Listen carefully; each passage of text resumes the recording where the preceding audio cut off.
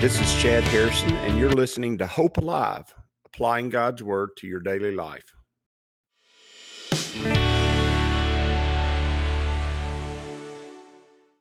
Hi, this is Chad Harrison, and I am the teaching pastor of Lake Community Church and have been serving as a pastor for 25 years. I'm also a practicing attorney. This podcast is designed to help you study God's Word and find God's will for your life. I pray in the name of Jesus right now that God would open up His Word to you and allow you to see Him and to know His will, that you might glorify Him and that you might walk in faith and power each and every day, especially today, in Jesus' name. Good morning. Welcome to Lake Community Church's morning Bible study. We are in Exodus chapter 32, and we're dealing with the making of the golden calf. And like I said, this is a strange story in Scripture. It's strange because it does not seem to fit the outline. It doesn't seem to fit. But then when you consider the heart of humanity, when you consider our hearts, you realize, yeah, it does fit, completely fits. And we talked about that yesterday, how that God had revealed Himself completely to them, and He had brought them out, and they refused to really have a relationship with Him. And that's what placed them, as far as their psychology, as far as their soul is concerned, it placed them in a position where they would be willing to do something like they're about to do, which is to make an idol, and make an idol for them to worship. And I think it is so interesting as you study through what they did as far as making this idol. I think it's so interesting and enlightening about how we make our own idols and how we, in many ways, justify them as if they're almost as if we're worshiping God as an aspect of our idolatry. And that's what you see here. You're in verse 32, verse 2. It said, "And Aaron said to them, break off your golden earrings." They've already come to him and said in verse 1, "Come, make us gods that shall be before us. For as for this Moses, this man who brought us up out of the land of Egypt, we do not know what has become of him." Now notice they said, "Make us gods that shall go before us," meaning they wanted something out there in front of them, their own God made in their own image. They wanted something out there in front of them that they could that could lead them and worship them. Now listen, they already had that. They already had that with God. The reason they want something else made by them is because they personally know that. They have a personal investment in that. Moses is the only one that has, other than Aaron, is the only one that even knows God, even talked to God, even heard God, even seen God. And they don't have a personal investment in it.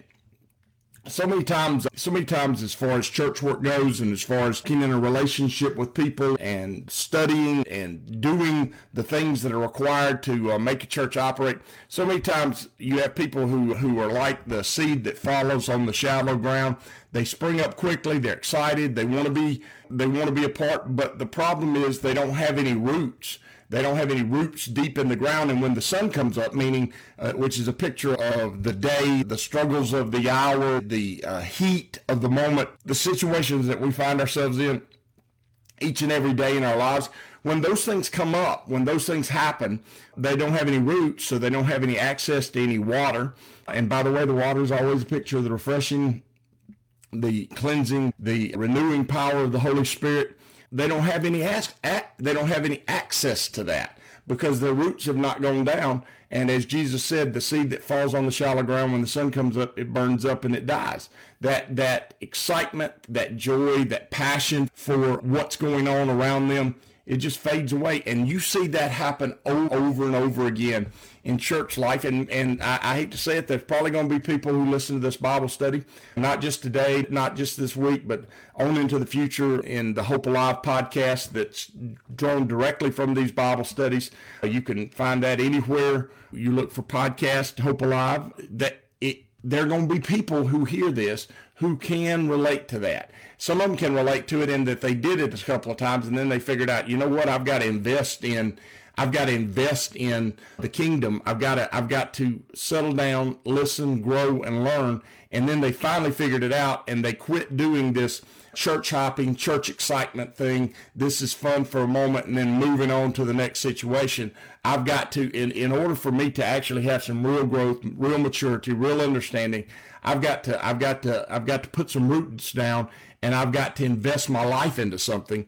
You'll find those people, but you'll also find those who continue to do this. They continue with their whole life to do this, and they never find a place. They never find a place to be because they're unwilling to put roots down. And roots are investments, okay? Roots are investments. That seed that falls on that shallow ground, the investment that was made in that seed is God's investment. He's the one who planted that seed. It's not the seed's investment, but the seed, in order to be the seed, in order to be the plant that it's supposed to be, in order to function as it's supposed to function, those roots have to go down. That seed has to release its roots down into the ground in order to get water. And when you're on shallow ground, when you are shallow and there is no root system, it's going to fade quickly.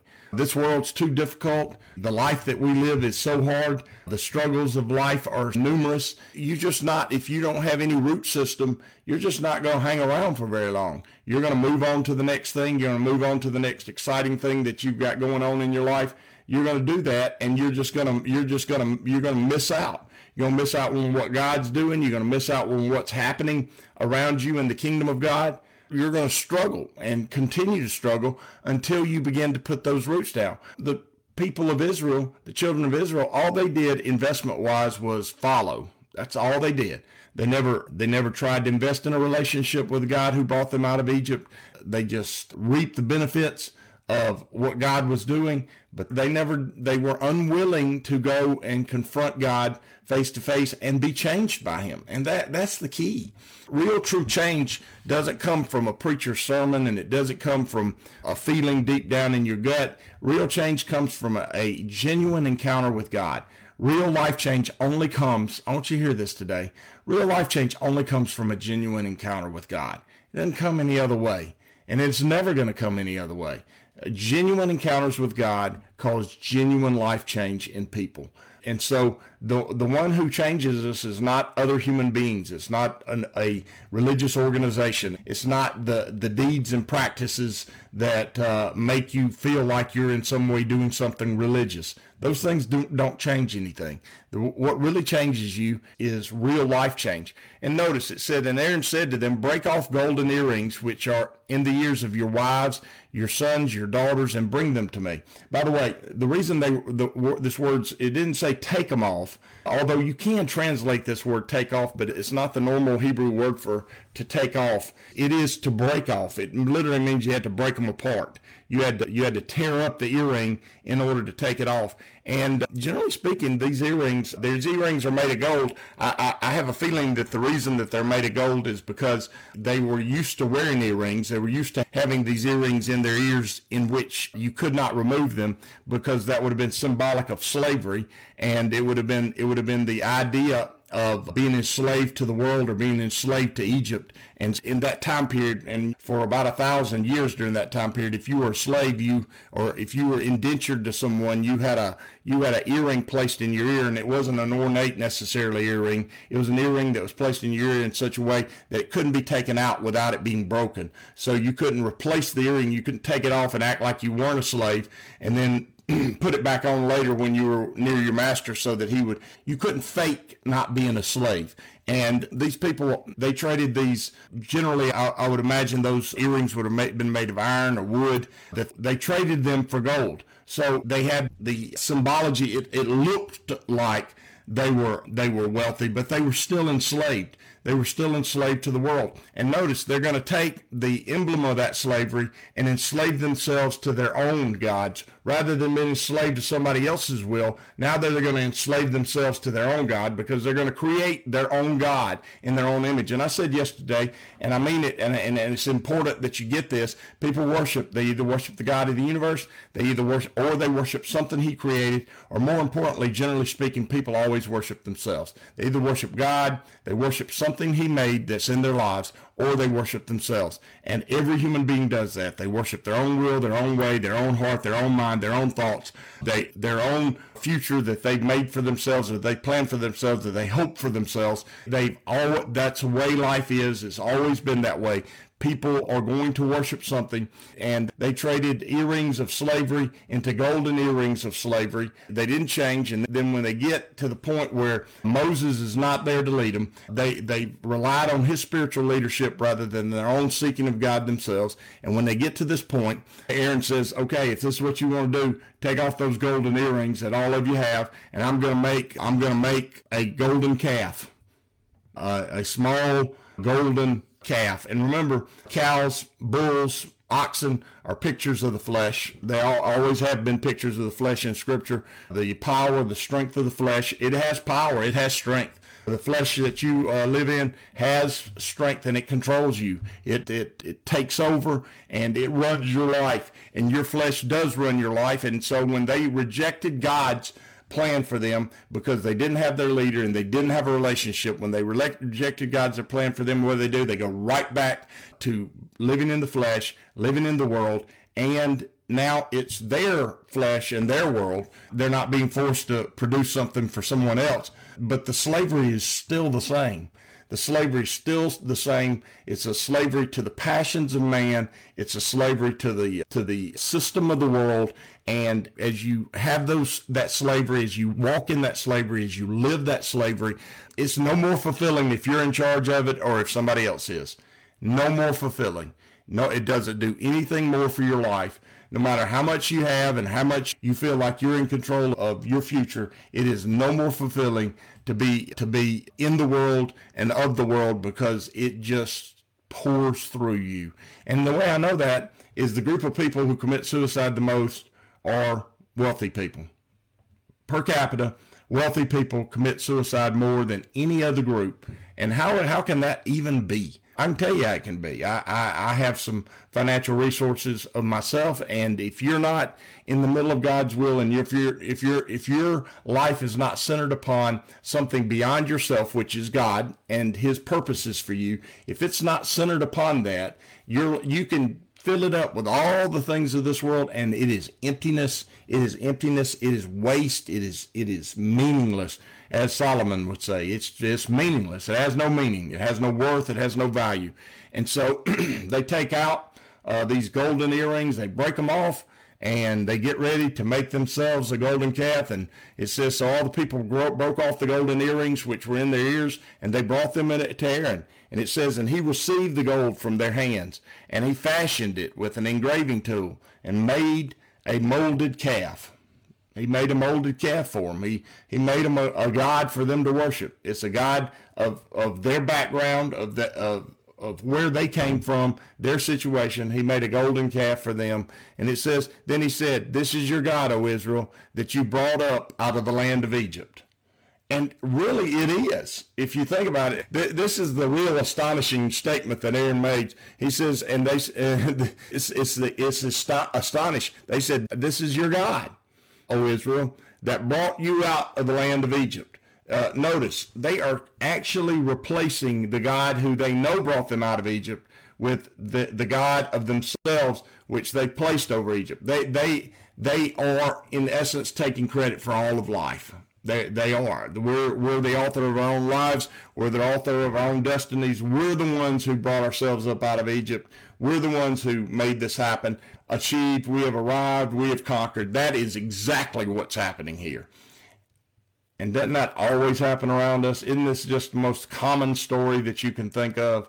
We made it happen. I don't need anybody else. I have it under control. I'm controlling it. The whole time you need everybody to help you, and you are totally not in control.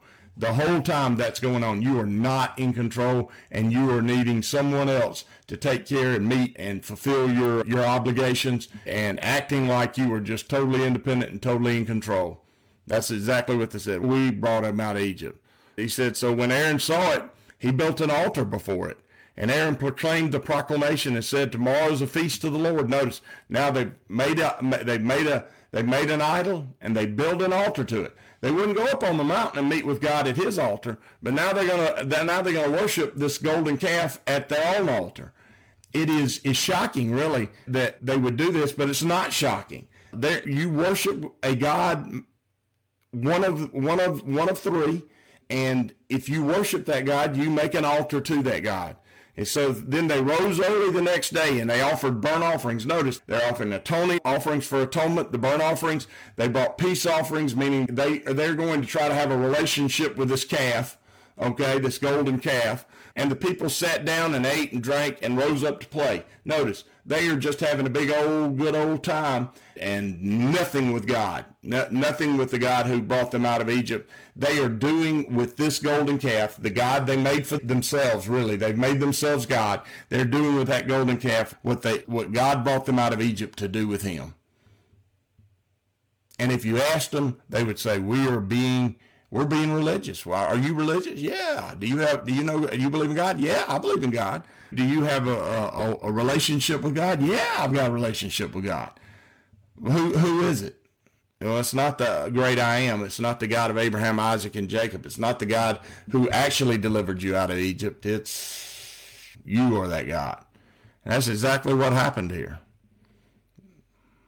Really, if you want to say the most important chapter in Exodus to understand how you are and the depths of who you could become, Exodus 32 is probably it. Great book, lots of great teaching. We're going to have spent close to a year on it by the time we finish this Bible study through the book of Exodus.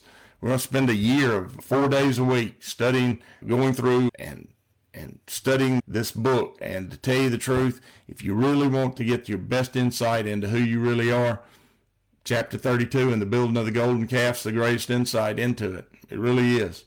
And that's what the people did.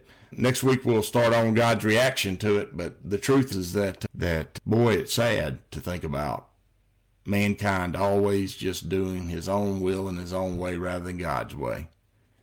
It really is just sad to consider. I'll say this, you don't have to do it that way. In fact, you shouldn't do it that way. God has made you such that you can know him, and he's made himself known to you. And so you can begin to chase after him and to walk with him and to watch him and to be led by him. And you don't have to be planted in shallow ground and have no roots. You can sink your roots deep into God's work, into God's people. If you're not in the Dadeville area, go find your place to be. If you are in the Dadeville area, we'd certainly love to have you at Lake Community Church. That being said, God's always at work around you, and he's always drawing you near to him. But it's your job to receive it and to walk in it. I pray that you will. I know that many are. And to see what has happened in their lives and where they are today compared to where they were it's nothing short of outstanding, fabulous, excellent, everything I can say positive, because it's good to walk with God. As you go today, I pray that the Lord will bless you and keep you, that he'll make his face to shine upon you, and that he will give you hope and peace today in Jesus' name.